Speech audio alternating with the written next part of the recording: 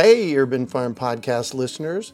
If you're as passionate about preserving the bounty of each season as we are, hey, I canned my first peaches at the age of 18, and that was a long time ago, then you're going to love what our friends over at Denali Canning have in store for you.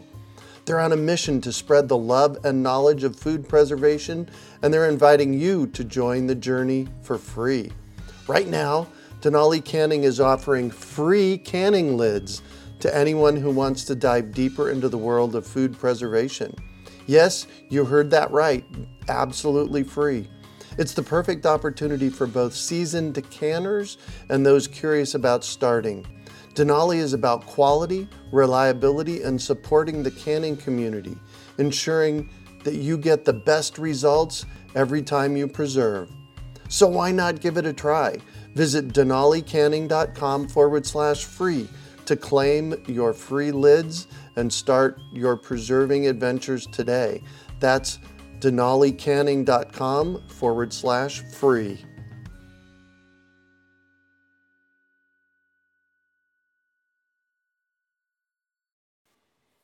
Greetings, urban farmers, gardeners, and healthy food visionaries. Farmer Greg here, and welcome to the 748th episode of the Urban Farm Podcast, where every day we work together to educate and inspire you to become part of your food revolution.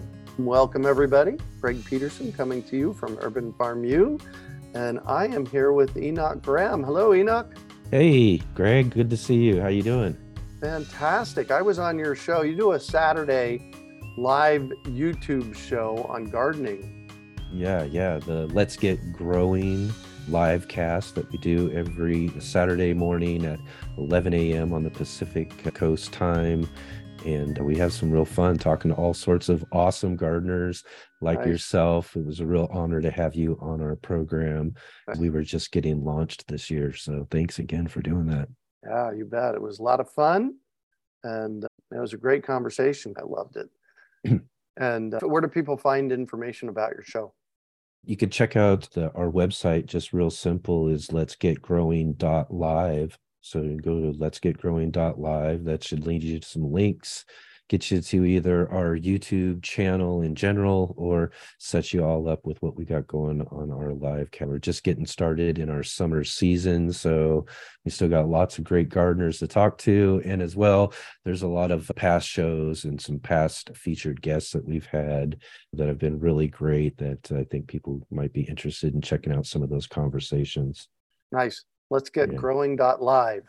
Yeah. In general, the show is just a nice talk show, just a chance for different gardeners from all walks of life who are sharing their gardens out there in the garden community to get together and just have a good general get to know each other and talk about gardening and our joy and passion for growing things. So nice. It's been a really great addition to our channel so far. Excellent. Thank you for doing that. So Enoch is a small space gardener who's been growing some of his own food for over 12 years in his limited urban space garden in Southern Oregon. Growing so many different varieties of fruits and vegetables in his limited garden space has taken his gardening skills to a new level every year. He's been sharing his gardening adventures with his viewers on his YouTube channel, The Urban Gardener, for the last 7 years. That's impressive. When his passion for growing his own food and gardening grew over the years, he never imagined where it would take him. He is constantly surprised by what he gets back by sharing his growing adventure. Welcome, Enoch. Excellent. Thanks again, Greg. You bet. And tonight we're talking about small space gardening. If you only have a small space to grow food, we're going to chat about how to make the most of the space. Yes. So let's actually start with, what does your garden look like? Right now, I actually garden out of it's a duplex. So I rent my space. So I only got so much of this back patio space and then some right along the edges of the property, some in-ground space. And then we also stretched out our gardening space a little bit more because I live alongside an alleyway. So me and a neighbor Oh. also utilize some alleyway spaces as well too in order to grow as much as we possibly can. It's a limited space. It's a little bit more than what I originally started with. Over 12 years ago, I started with just a small little cucumber plant that a friend gave me. And I was living in an apartment, and all I had was a balcony space. And at first, we were actually just storing things out on the balcony. We never really used it for anything until I got this cucumber start. And naturally, I grew plants, house plants. I've really enjoyed that most of my life, but I never Hmm. grew any food for myself. And I knew in general this plant needed to be outside. And the only outside I had was this balcony. We cleared it up potted it into a pot. It took over the balcony. And then we ate. Nice. Yeah. And then we got to eat cucumbers. It was the first thing I ever grew for myself that I could consume. So, Wow. yeah. And my daughter loved the cucumbers. We both had this little light bulb like, wow, not only can you grow the house plants and all of that, but you can go outdoors, even in just this little balcony, and grow something you can eat. And then from there, we started trying to grow some tomatoes and lettuces and some different things that we could fit onto the balcony.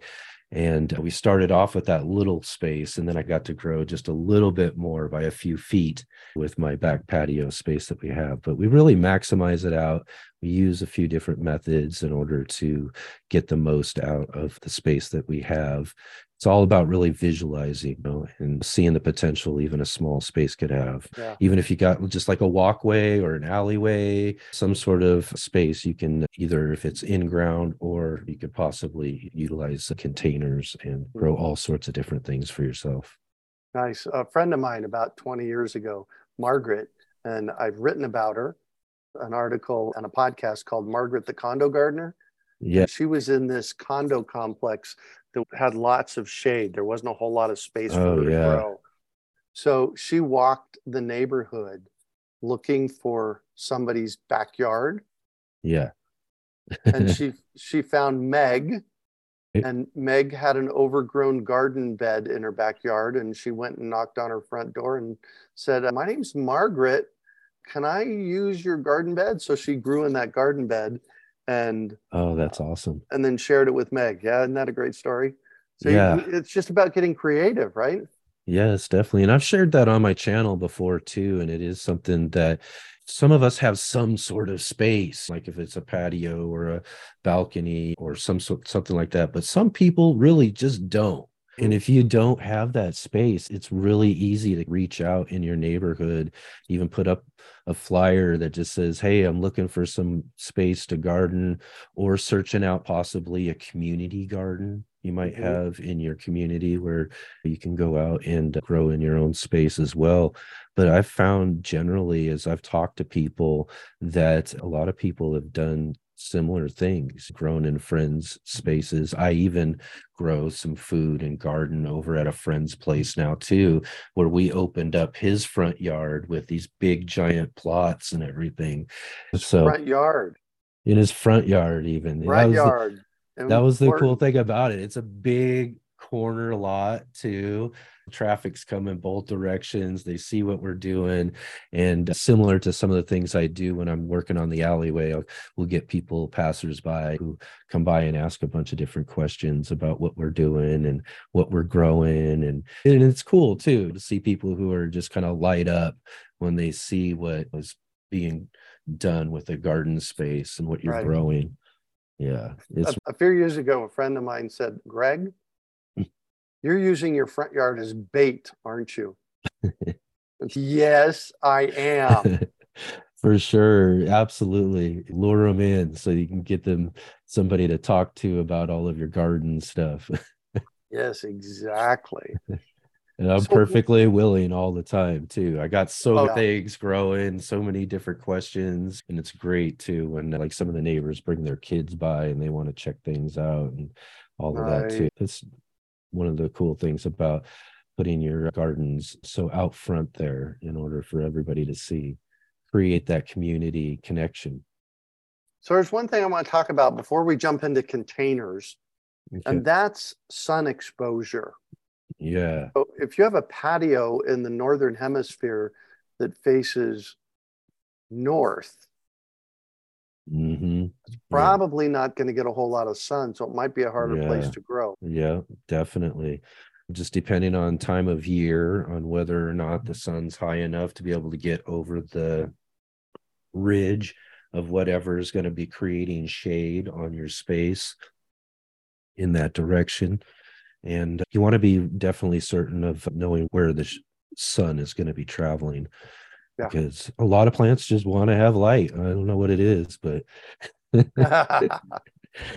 Right. just Well, a want to lot of have people, a lot of light. And depending on the ridge and where the angle of the light is and how much shade you're getting, there's some ways, like I've elevated things up in order to ensure that they get more light for more time and that sort of mm-hmm. thing. So there are some strategies, but sometimes you're just limited to some more shade loving plants that aren't going to want so much light. But it's, yeah, sunlight's I think the first and biggest consideration you got to think about when you're talking about any garden space.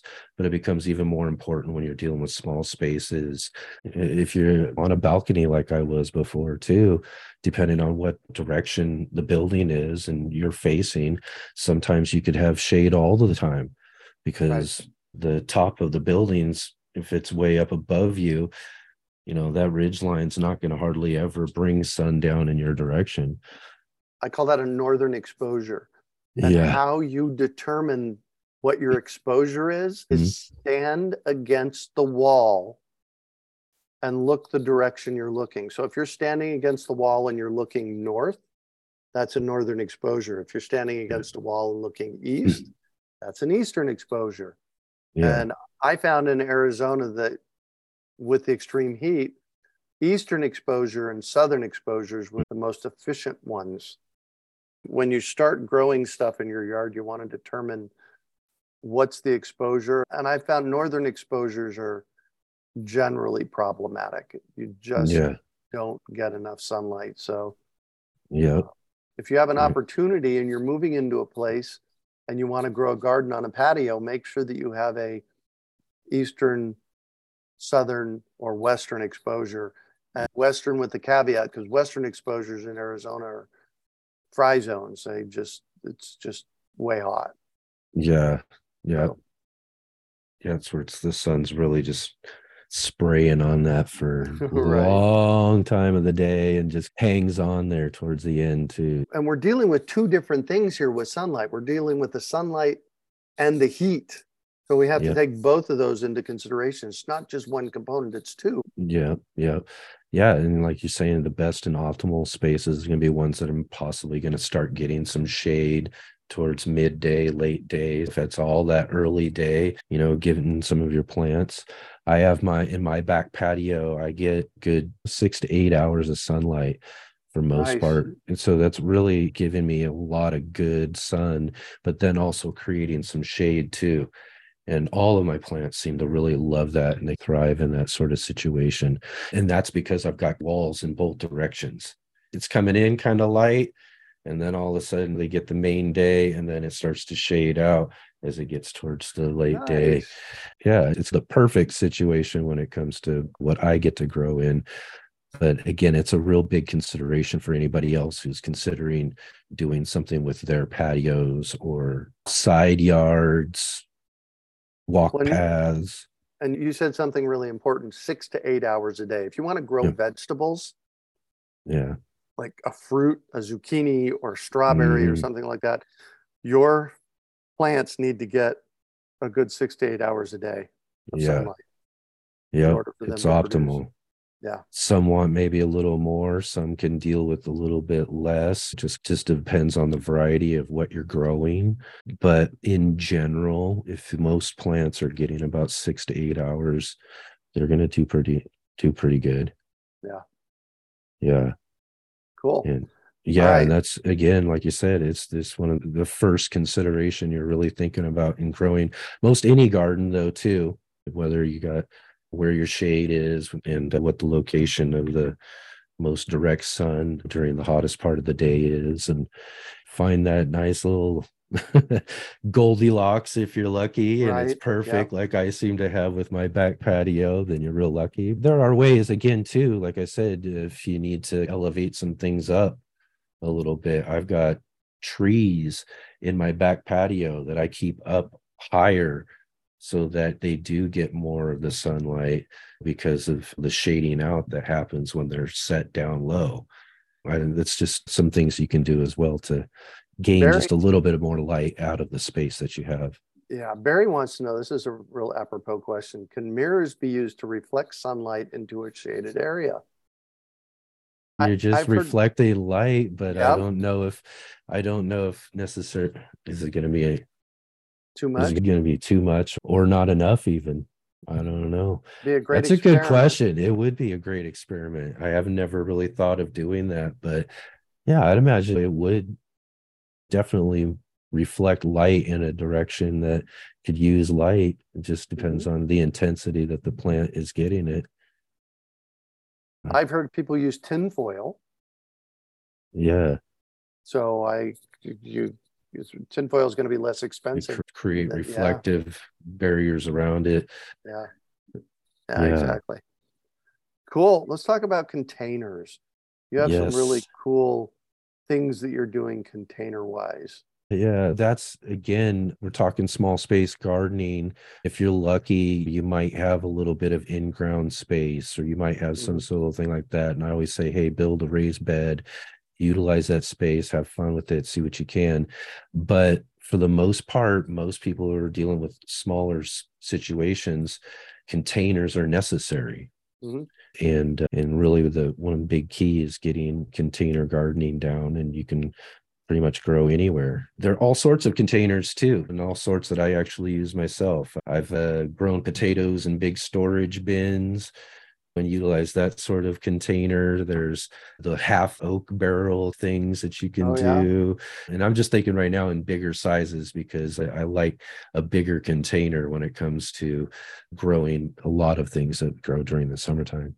I'm getting ready to try something that I've never tried before Yeah. because growing this way in Phoenix was never an option, but I'm in Asheville now.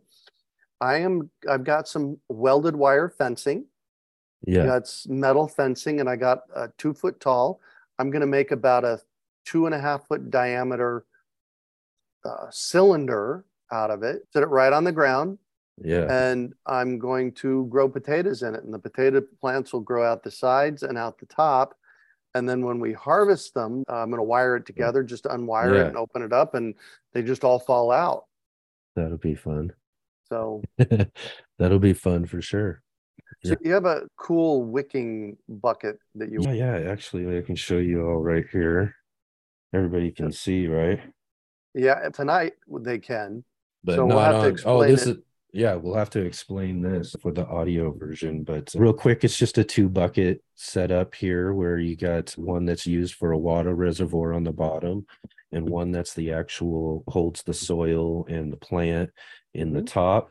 And so the bottom's a water reservoir, and the top one has this little net pot that hangs out of the bottom of the top one. There are holes for other subsequent roots to be able to reach down and get into the water and all of that.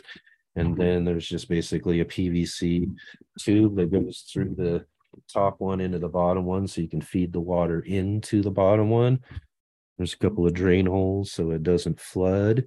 Oh, And yeah. yeah, yeah. And I really believe these things are really amazing, not just simple type of system. It takes a little effort to put them together, but they're very inexpensive. You can get these buckets, get most of your 5 gallon size buckets from restaurants, bakeries, go to some of your grocery stores that have bakeries. And I'm sure some of these businesses that you can find locally, go through enough of them, they'd set some aside for you, and you could really acquire a bunch of them over a short period of time. These are just food grade plastic buckets. And I actually collected food waste from a restaurant in Phoenix for a couple of years, and I Hmm. was getting 10 buckets a week for free filled with Yeah. food waste, which I was then composting. But there's something really particular about these buckets. They're not cylindrical. Tell us about that. Yeah. You can grow out of most every shape. These ones just happen to be a square shape. And there's some buckets that you can get at some of the bigger box stores that are like squares and versus being What's the significant round. about the squareness of it? Not much. This is the fact that's what I got. That's what, Well, they fit together better. You yeah. can line them up, and you're not wasting any space that way. Ah, we'll see. There you go. That's something I Oh my didn't God! really think about. You're Here I you're thought that showing was me, you're teaching me something real quick. That's awesome, Greg. Absolutely. Yeah, that totally makes sense. Is that you're able to really put them together and get them really close together. That exactly. If we're see, talking small space, I thought that was just an automatic for you. When you showed me the square one, it was yeah. like, yeah, of It course. just happened to be the one that I had to show you. That's all. Nice. Well, let's I've got round ones too. tell people what a wicking bucket does. How does it work? It just utilizes the idea of a sponge soaking up water in a sense. It utilizes the soil as a way for the water to wick, bring that water up into the root system. And basically, the roots and the plant are basically drinking water from the bottom and pulling it up. And then the soil and all of the compounds of that are helping do that and bringing it up. But it runs on the whole idea that I read a lot about, that it was always better to water your plants from the bottom up. So Mhm. if you have a way to use trays and those sort of things in order to just allow the soil to bring the water up into the plant, and basically the plant takes pretty much as it needs at that point, as it's drinking it up, the plant's soaking up more. And that's helpful with the water reservoir. And then that And way I've you just keep it filled, and it only fills up about 3 inches. Yep, just about 3 inches. When I find that on hot days, that can get me a day or two without having to really worry about them on a constant basis. Most containers, especially 5 gallon sizes, even up to 10 gallon sizes, are going to really dry out really fast during a hot day. And I'm sure Right. you're familiar with that in Phoenix and Yeah, in those areas as well. It takes a little bit of the weight of keeping a water, depending on what you have for a watering situation and what you're capable of doing. With most containers, I would still also, if you're not even using a wicking type of system, you're going to need to be watering. So I would recommend at that point maybe even getting a like a little drip system, a little water timer or something like that that you can hook Mhm. up, and just make sure that your plants are just not drying out is the biggest thing. Two keys. What are they? The two keys of small space gardening for me are always, as what we're already talking about, containers Yep. and vertical growing. That's Containers help you with whatever type of space that you have, fill in your space with what you need. But trellising then also helps you take your garden and going up. And there's a lot of different types of plants and things that you can grow: peas, beans, cucumbers. I've grown melons and squash up some of my Yep. trellises. So lots of different things to grow that you can grow, that either vine, especially even tomato plants, indeterminates that just keep growing. You can utilize trellises to train them up a bit. Yeah. So utilizing containers and vertical space are really the keys to most any small space.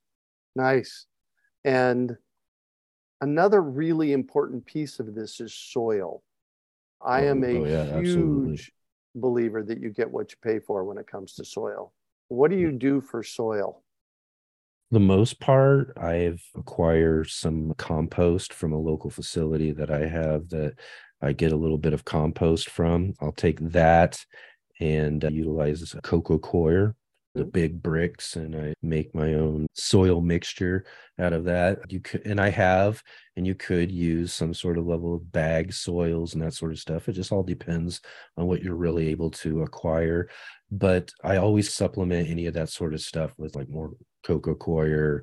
If it doesn't have enough perlite, I want to make sure that I got plenty of that too, because I want my containers to have a really well draining soil. I wanted the cocoa coir, and I even add again vermiculite to help get some sort of water retention, because Mhm. we do want our soil to stay moist. We just don't want it to hold on to excess water. and having a well draining soil is really important as well too. And then my other amendments, I keep it simple. I like to get the most value out of what I'm doing in my gardening. So I just get a nice inexpensive dry organic fertilizer, and I'll use worm castings and supplement with compost. And that's how I just keep building on the soil that I have in my different containers. And we also grow out of some elevated raised beds too, which are basically containers as well. Yeah. When you have a unique way of doing no-till in these pots. Tell me about Yeah. that.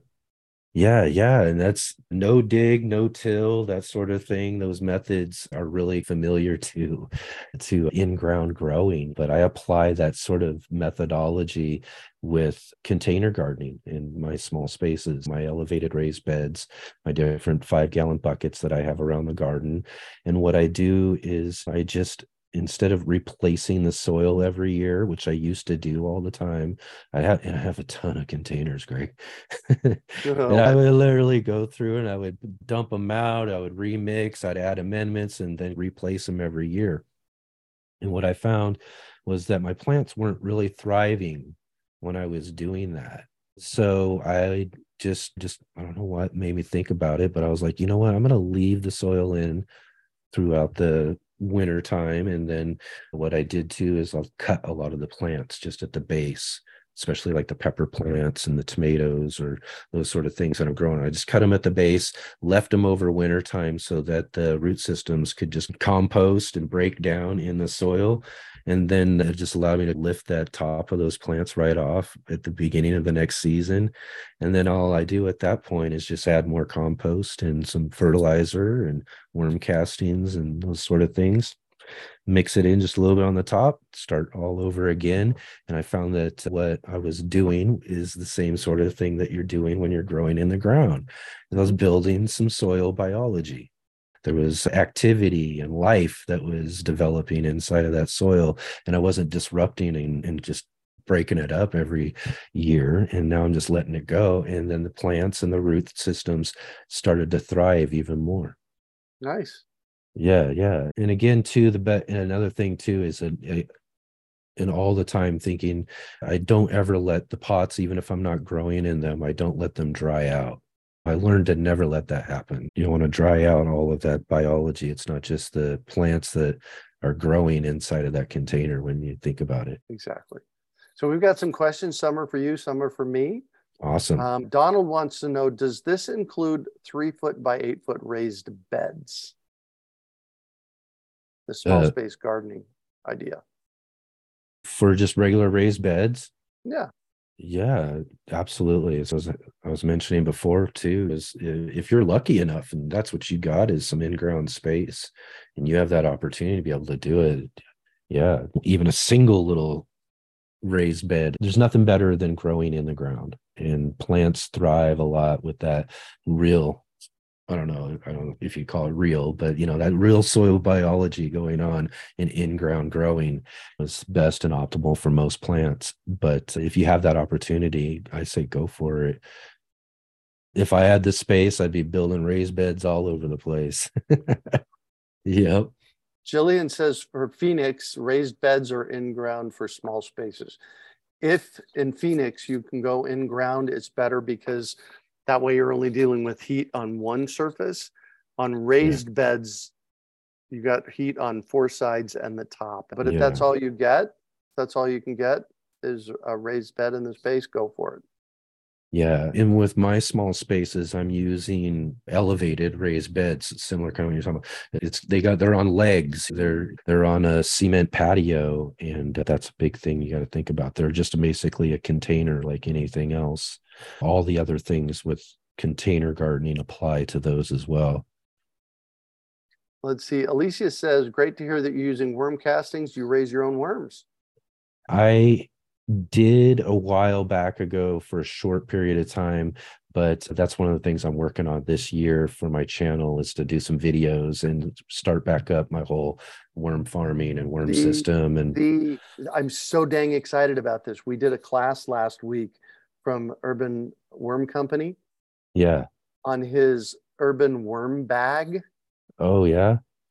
A It's an worm. amazing, I have been composting for over 40 years. Yeah. I've been worm composting for over 20 years. And his worm bag, it's a funnel. You put stuff in the top, start with cocoa peat and then put some food scraps. And I've been using shredded up cardboard. And then I add food and the worms work their way up. And then occasionally 2 or 3 or 4 times a year, you open the funnel at the bottom, knock out the worm castings, and you just keep adding stuff from the top. It is Oh wow. amazing. Urban worm bag I'll have to is what look it's into called. that for Yeah. sure. Yeah. You should check it out and then get him on your show. Steve was a riot to have. That would He be was great. great. Yeah. Yeah, he was great. Let's see here.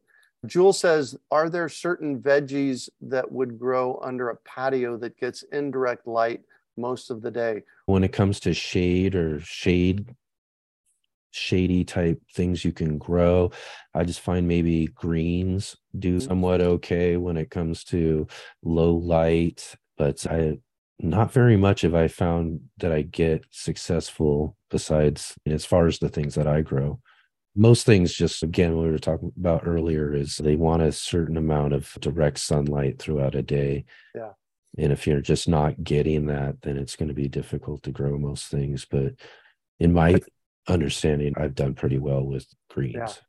I found that leafy Yeah. greens and herbs you Okay. can Yeah. grow in lower light.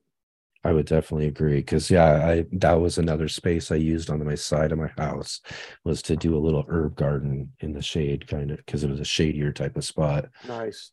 Yeah. And yeah, they all thrive. I just dropped the link for Urban Worm Company on the webinar chat. It's urbanwormcompany.com/urban farm for 10% Okay. off if you're so Yeah. inspired. I guess this question's for me. I live in Tucson and have an eastern exposure. Awesome. Would you suggest starting a garden, especially with leafy greens now as we go into summer, or should I wait until fall? So here's the thing Yeah. about leafy greens. Yeah. They will bolt immediately. Your brassicas, cabbages, cauliflowers, that kind of stuff. In the kind of heat that we're getting in Phoenix, they're going to go to seed just like that. That's what bolt Yeah. means, going to seed. For those of you in the low desert, go get my free planting calendar at plantingcalendar.org. It's only good for the low desert, but that'll help you out. Person from Yeah. Tucson, that'll help you out a lot. Yeah. Greens just want it cool, man. What about, and this would be a good question for you, what about pine needles for mulch? Pine needles for mulch. I've got a tree that drops some pine needles all over stuff, and I use it right along with the leaves and stuff when I rake those up and everything.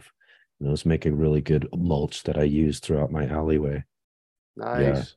Doug says, I have blackberry plants. They're in their 3rd year and we have nice fruit this year. The primo canes are growing very high, 7 feet high now and still growing.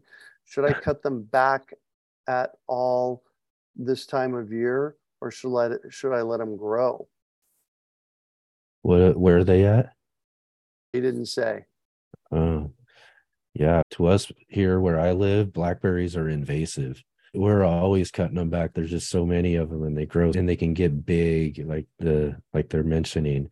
You let them grow, then they're going to produce blackberries. If you want to harvest blackberries off of them, if you don't get those type of plants growing in your area, it's just a question of whether or not what you want to do with that space. But yeah, for us, we try to cut those back. In fact, I've been trying to fight one off in my alleyway space that's coming out of my Nice. neighbors, but I have to work with my neighbor because it's growing into their yard as well too. Yeah, Make sure we're both doing what we can. Because once they get those roots in, they just right. keep coming and keep coming. What I teach in my fruit tree programs is urban orcharding. And in urban orcharding, we want to keep the plants smallish Yeah. so that you can pick them standing on the ground. Mm. And what I generally tell people to do, once you get your fruit off of them, you can start pruning them. And this would be the same for berries, mulberries, blackberries, and really any fruit trees. If you just keep them 6 to 8 feet tall, Yeah. and you can do that by what is called summer pruning. So that summer pruning helps a lot with that. Alicia says, any thoughts on gauging the level of moisture in the containers? How do you manage not getting too much water as opposed to not getting enough water? Yeah. For me, I like my soil to be like a sponge. And that's what I'm looking for, is that it feels in my containers, especially that when I push down on the top of that soil, it feels like a sponge. And I do that by, utilizing kind of equal parts, whatever compost I'm using, plus a cocoa coir, or some might use a peat moss or something like that. And then again, vermiculite, something I use as well too, to keep moisture retention. And then too, I use plenty of perlite as well too in most of my containers, because I want whatever excess is going to drain off, but utilizing those other parts are helping hold whatever moisture that it needs. So that's what I'm just looking for. If it's feeling any drier than what a sponge is when I'm touching it, then I know I need a water. If it's feeling like a sponge, then I know it's all good for that. Got it. Do you At ever that use a point, moisture meter? I have and Mm-hmm. do, maybe for some of my plants that are in bigger pots, because I want to really understand what's going on the deep inside of them. But for most of my regular ones, like the 5 gallon and all of that, I just run with what I know by touch. Yeah. All right. Perfect. We have bunnies. Recommendations for how to protect your garden. I haven't had to deal with that in my own gardens and that I've ever dealt with. But just a quick little story. When I was in my mid teens, I took a summer job working for this lady in Alaska who had herself a small little farmstead. And she let loose a couple of bunnies a couple of years before I started working there. And by the time I was there working, they were running everywhere. And the only Oops. yeah, yeah. And she did for her garden beds, I remember, was had to like really put like this fencing, really Yep. like wire fencing, and dig it down deep around her small little garden that she had in order to keep them out. But it didn't even work hardly at that point. They find their way. They'll get down and under and everywhere. The thing I do love about rabbits, though, too, you want to talk about a great amendment to any sort of soil or soil Yep. you're building. Rabbit manure is just awesome. You can just use that stuff straight up, no composting needed. It's going to have to break down in order to be available for your plants, but you can just throw that directly right into things. All right. Elizabeth says, on the stacked planting buckets, Oh, what is the little basket in the bottom of the top bucket, the container for? it's just basically to allow the soil, you pack the soil in from that basket right up into the soil that you're putting into the container. It's all just one kind of soil mass at that point, and that allows that mass to soak the water up from the bottom bucket, the water reservoir bucket, and that helps it just drink. It's like putting a little wick right into the water there, Right. and it's just going to soak it right up into your root ball and allow your plants just to basically drink the water as they want it. So, what she's talking about, for those of you that are listening on the podcast, what she's Yeah. talking about, on the top 5 gallon bucket, there's a hole drilled in the bottom of it. This is Yep. where It's you're a growing your plants at. put a And three it's inch hole. Yep. a 3 inch hole. And it's a little basket that looks like a strawberry basket that drops, what, 2 or 3 inches Yep. underneath the top bucket into the water of the bottom bucket. Yeah. Yep. And that just allows, again, for the soil to soak it right up into the plant. I really dig those containers. They've done so well in my garden. One of the things I tell people, and I've done a few videos on them and talked about them, but I always challenge people is go to your garden center and try to find a container that's about 5 gallons of soil capacity, and Uh-huh. see if you can find one for about $1 or less. And yeah, so you got a bucket that basically helps work for you. All you got to do is make sure it's got enough water in that reservoir, and it's help working for you to water your plants, make sure the watering's consistent, and it takes just a little bit of effort, and you can put it all together for about $1 or less. You know what I did at the urban farm is I used galvanized steel trash cans. Yeah. So they're 33 gallons in size. If you were to buy a 33-gallon size pot, you're talking about spending two, three, $400. Yep. And the trash cans were Yeah. $22 each or $24 each, something like that. I like to Right? get the most value out of my garden space. It's one of the probably some of the biggest pet peeves I have when it comes to the gardening industry is how expensive it can Yep. be. And that expense could be deterring to people who want to get started and grow things. And that's what I utilize in my garden is simple, inexpensive methods of doing all of the things that I do to maximize my ability to grow food in just this small space. Try to do it as inexpensively as possible. Mary Lynn says if you have many plants in pots close together, the heat and sun is not a problem.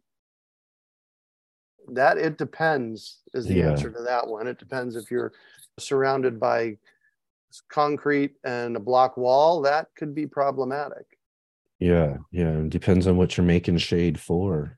Yeah, But yeah, I do like my plants in close together as close as I can get them. Some of them are going to have a little larger expanse. They're going to go out a little bit more. So I have to make room for them and not have them too jammed into each other. But I believe that you should be growing them as close together. You just want to make sure that they can all get the appropriate amount of sunlight they need. sunlight. You Yeah. don't want to be shading some things out. Jillian says some libraries have seed libraries and you can get seeds for free. Yes, absolutely. Type in the name of your town and see if you have a seed library there. Yeah. Alicia says, any thoughts about aeroponics or for indoor herb gardening? Aeroponics and hydroponics and those sort of things are something I just have not been able to dabble into too much myself. I've got a few friends who that's what they do primarily, and I see some pretty really cool Yeah. successes. In fact, Nathan, I believe, was on Lil Nathan was Oh, on the yes. show that 9 years you old. were. Yeah, was on the show that you were with me on our Let's Get Growing show. And that's pretty much what they do too, is a lot of those kind of hydroponic, aeroponic gardens. And I see a lot of Yeah. people growing some pretty cool stuff. So, yeah, I would definitely say it's a good idea. Something I just haven't had a chance to try yet. I do so many things. Hands I are in bought a a lot of different pots. So I'm trying to figure out how to work that into some of the things that I've been doing just to try it out, just to get some experience doing that. about 10 years ago, I bought a tower garden, a Juice Plus Mm, tower garden. And we haven't yeah, fired it up here since we got here yet, just because I haven't had the mind space to do it. But when we yeah, were in Phoenix, every yeah, summer, this is for the guy in Tucson, we grew greens, salad greens in the summertime inside with lights on the tower garden. That's an aeroponic. yeah, It worked great. yeah. That's the way to do it when you're can get a cooler climate indoors for those greens versus how hot it is in some of those areas. You can get yourself greens throughout the year. Hey, any last thoughts? I think one of the things that we didn't really touch on too much was the importance of growing vertically. If you're going to be growing in small spaces, to take those opportunities to grow up. And that's another real big key and one of those measures we use throughout our garden space in order to make sure that we're getting the most out of it. There's a lot of different varieties of things that vine or can grow through trellising, and I really recommend that. We utilize some tower trellises. We build out of wood, again, trying to keep with the utilizing inexpensive methods to grow the things we're growing. I've got a couple of cattle panel walls that we have in our alleyway that we use for some trellising and to grow vertically with some of our cucumbers and beans and peas and all sorts of stuff like that too, that you can grow vertically. So recommend, if you're utilizing a small space, to not just think about those things that you can do with the space as far as containers, but also what you can do to grow up as well. Nice. Awesome. Thank you so much for joining us tonight on our Yeah. Urban Farming Garden Yeah, that's Chat. great. Love it. This is awesome. And thank you all for joining us. I did drop the urbanwormcompany.com/urban farm link into the chat box. And so if you want to visit there, they've got some great information. How do we get a hold of you? And what's your website? You can find me if you just go to YouTube, just type in at the Urban Gardener in the search bar there. You'll find the Urban Gardener channel where you can find our Let's Get Growing live show, plus weekly garden journals and other tutorial videos and all sorts of different things that we got going on in the Urban Gardener channel. And then again, too, you could also go to letsgetgrowing.live and get you also to our show as well, and also get you to some links to be able to follow with me on other social media like Instagram and Facebook. And we have a really cool Facebook gardening group, a little gardening community, the Let's Get Growing group as well too. Yeah, come check it out. Come join our group, and we'd love to have you. We'd love to talk gardening. Awesome. Thank you. Donna says, beautiful office with happy plants. Yes. Awesome. Yes, they are real plants, right? They're all real plants. Yep. Yeah. Mine, with my picture behind me, is my front yard. Yeah. So they were real plants, but it is a picture. All right. Yeah. Thank you, everybody. Thank you, Enoch. And so thank you for joining us. I appreciate it. We hope you enjoyed today's episode of the Urban Farm Podcast. Remember to listen for tips, advice, and resources to help you on your journey with urban farming. You can find us on the web at urbanfarm.org or send us an email to podcast@urbanfarm.org. In the words of Vincent van Gogh, great things are done by a series of small things brought together. Be encouraged that with each lesson learned and skill developed, you are one step closer in the direction of your dreams. Hey, Urban Farm Podcast listeners. If you're as passionate about preserving the bounty of each season as we are, hey, I canned my first peaches at the age of 18, and that was a long time ago, then you're going to love what our friends over at Denali Canning have in store for you. They're on a mission to spread the love and knowledge of food preservation, and they're inviting you to join the journey for free. Right now, Denali Canning is offering free canning lids to anyone who wants to dive deeper into the world of food preservation. Yes, you heard that right, absolutely free. It's the perfect opportunity for both seasoned canners and those curious about starting. Denali is about quality, reliability, and supporting the canning community, ensuring that you get the best results every time you preserve. So why not give it a try? Visit denalicanning.com/free to claim your free lids and start your preserving adventures today. That's denalicanning.com/free.